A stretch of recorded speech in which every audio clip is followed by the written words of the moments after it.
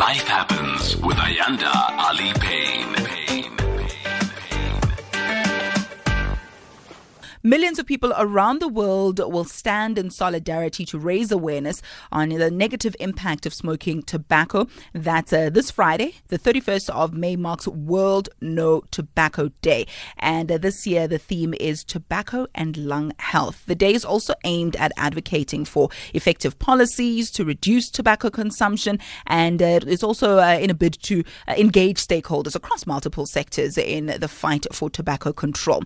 From cancer to chronic respiratory disease, tobacco can be very damaging to the lungs. I've said this before. You've heard this before. This is nothing new. But let's talk a little bit about some of the myths that exist and some of the developments in that regard. Some people have advocated for e-cigarettes or vaping. Are those helpful? Are they not helpful? Let's have that discussion. Are you a smoker? Do you want to talk to us a little bit about some of the benefits of smoking that you found, or some of the challenges of trying to quit, or just how harmful it's been for you? Give us a call in studio 0614104107 if you'd like to, that's the WhatsApp number, but if you'd like to call us in studio 0891104207. We're also on Twitter at Life Happens. The hashtag is Life Happens. So make sure that you get in touch with us. Talk to us about what you're going through. This is a safe zone, no judgment zone. We're just here to make sure that we're healthier. Ne? A little closer to home, e-cigarette market is growing steadily, and while anecdotal evidence suggests that South African children and teens are as attracted to vaping as their global counterparts, research on the local e-cigarette youth market is lagging. So what do we do? That's according to Zanele Mthembu, development and public health consultant for the Campaign for Tobacco-Free Kids, says the country may be sitting on a silent epidemic which could worsen given the fact that major e-cigarette companies are eyeing the continent for market expansion opportunities. Oh dear me. So to talk us through all of this and make sense of the stats, the numbers, and just how severe the problem is, we're joined by Patricia Lambert. She's the director of the International Legal Consortium at Campaign for Tobacco-Free Kids. Patricia, thank you so much for availing yourself. Thank you. Hello, Ayanda. Thank you for having me. Welcome to the show. Tell me a little bit about the importance of World No Tobacco Day. I mean, what's the significance of that day? The World Health Organization designates days to make us remember, to pause, to think about some of the health harms that are out there in the world today. And tobacco is probably one of the number one health harms in the world. I don't like throwing statistics around because I think people stop hearing them after a while. But I think this is a day to pause and think. Friday will be a day at least to pause and think of exactly how much harm tobacco does. So there are still 8 million deaths caused by tobacco every year. Sure. And the alarming thing about this is we've known at least since the 1950s that tobacco causes death.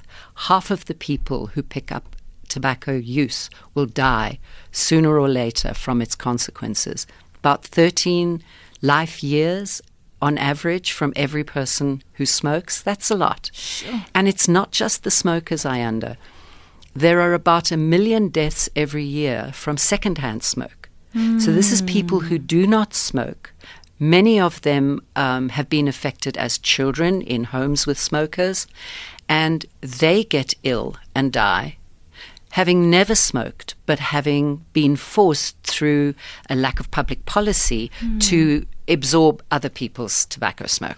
Do you know, how far have we come? You do speak about this as an almost age-old problem. I mean, we've dealt with this, for years. There was a time when people used to smoke as newsreaders live on air. There was a time when it was punted on television and movies, etc. We've progressed somewhat. I think no newsreader would dare to smoke on air. But we still are dealing with issues when it comes to that. There's still those who transgress when it comes to packaging. It's supposed to be plain and simple packaging, but we're seeing more colorful and attractive packaging that's even attractive to teenagers and kids, which is also problematic. So as far as you're concerned, how far have we progressed really in raising awareness? I think we're progressing at a faster rate than ever before.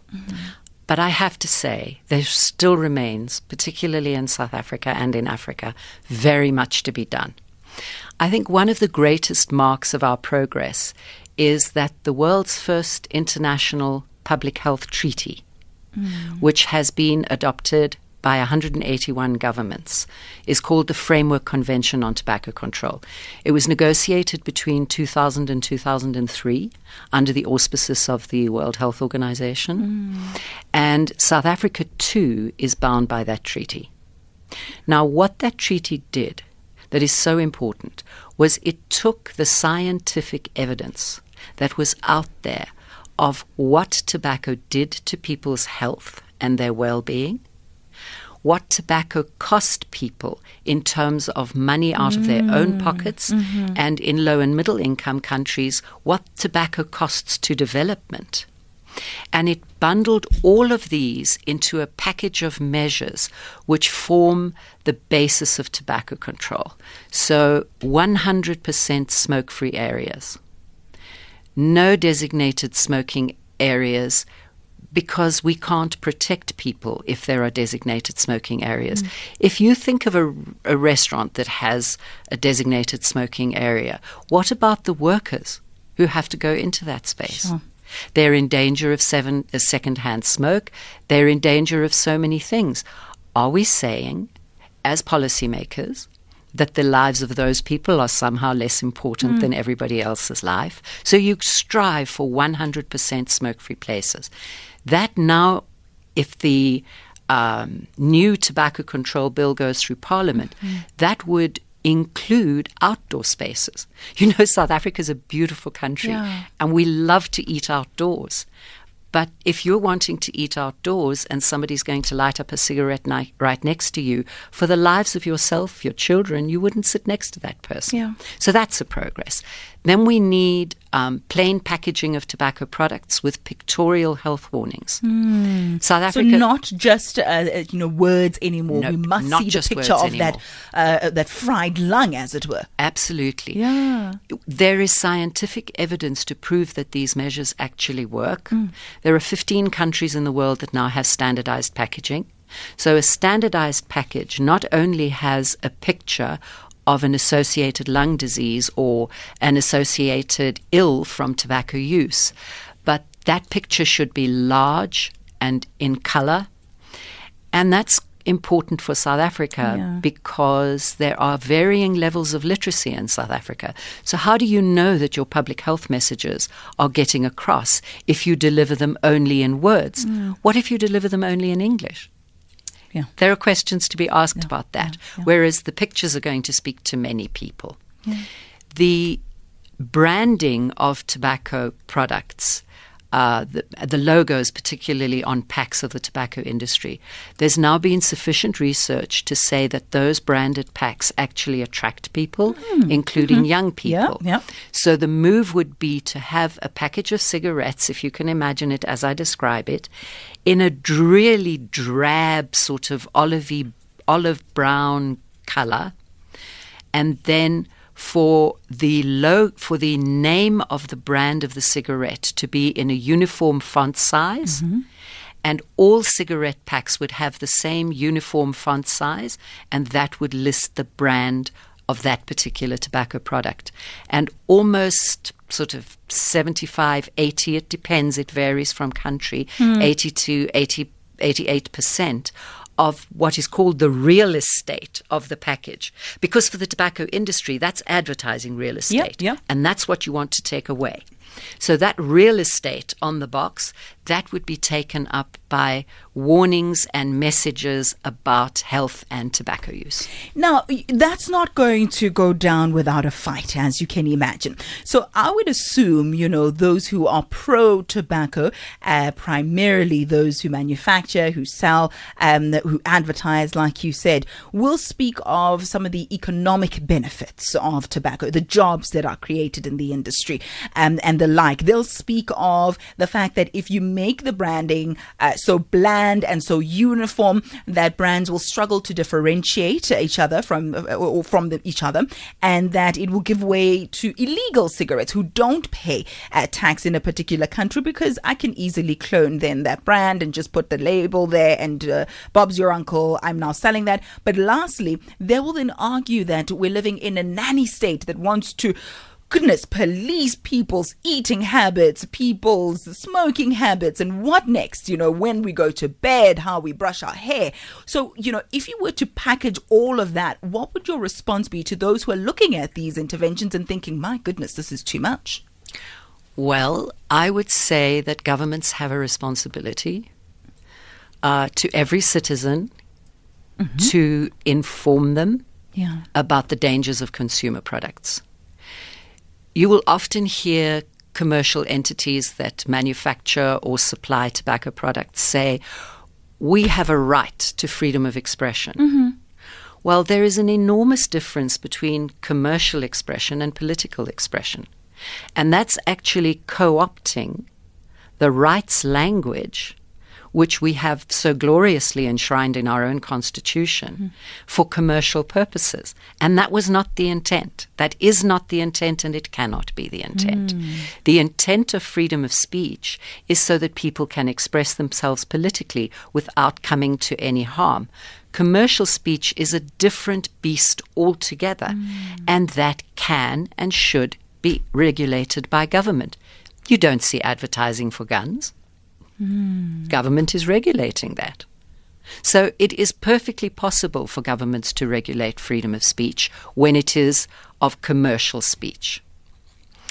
To some of the other arguments, the job losses, as a civil society organization working for advocacy and tobacco control, we chart industry actions around the world.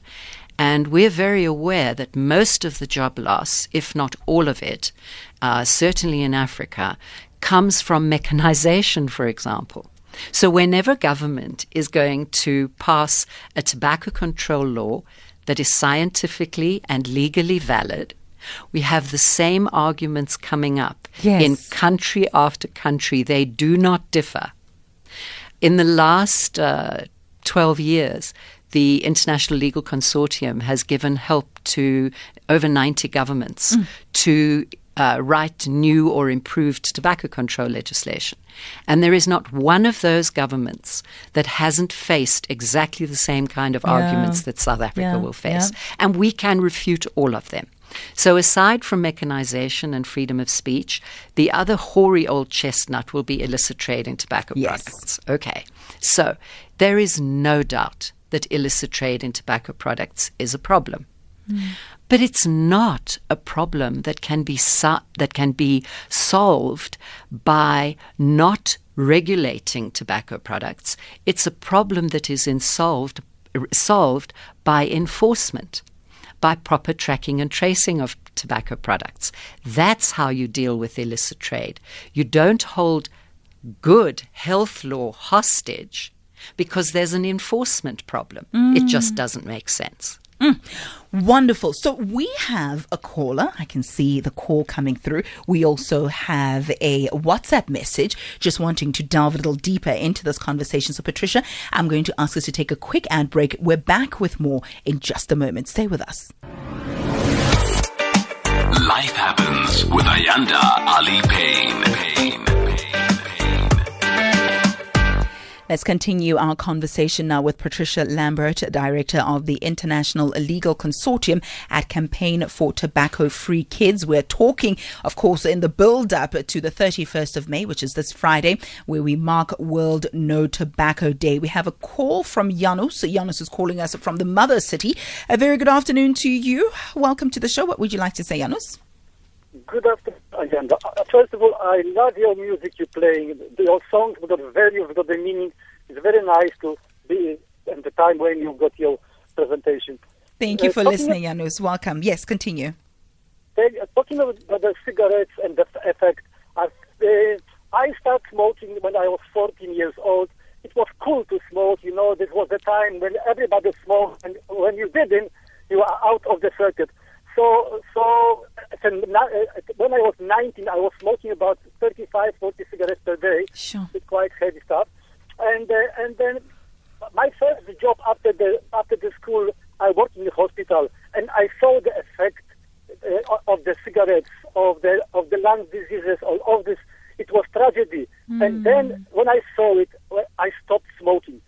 But because of the effect, it's not good enough to write on the package that this is the people will see that and say, maybe I'm not going to be affected as much. Also, I had a worker who worked with me for quite a long time and was trying to discourage him. And eventually I managed by showing him how much money he is losing for this few puffs during the day. Yep. So it was also effective. But I think we should see more movies, more exposure when the people will see the effect of the people who really smoking this diseases, cigarettes, and perhaps will discourage them to stop. Yep. I couldn't agree with you more.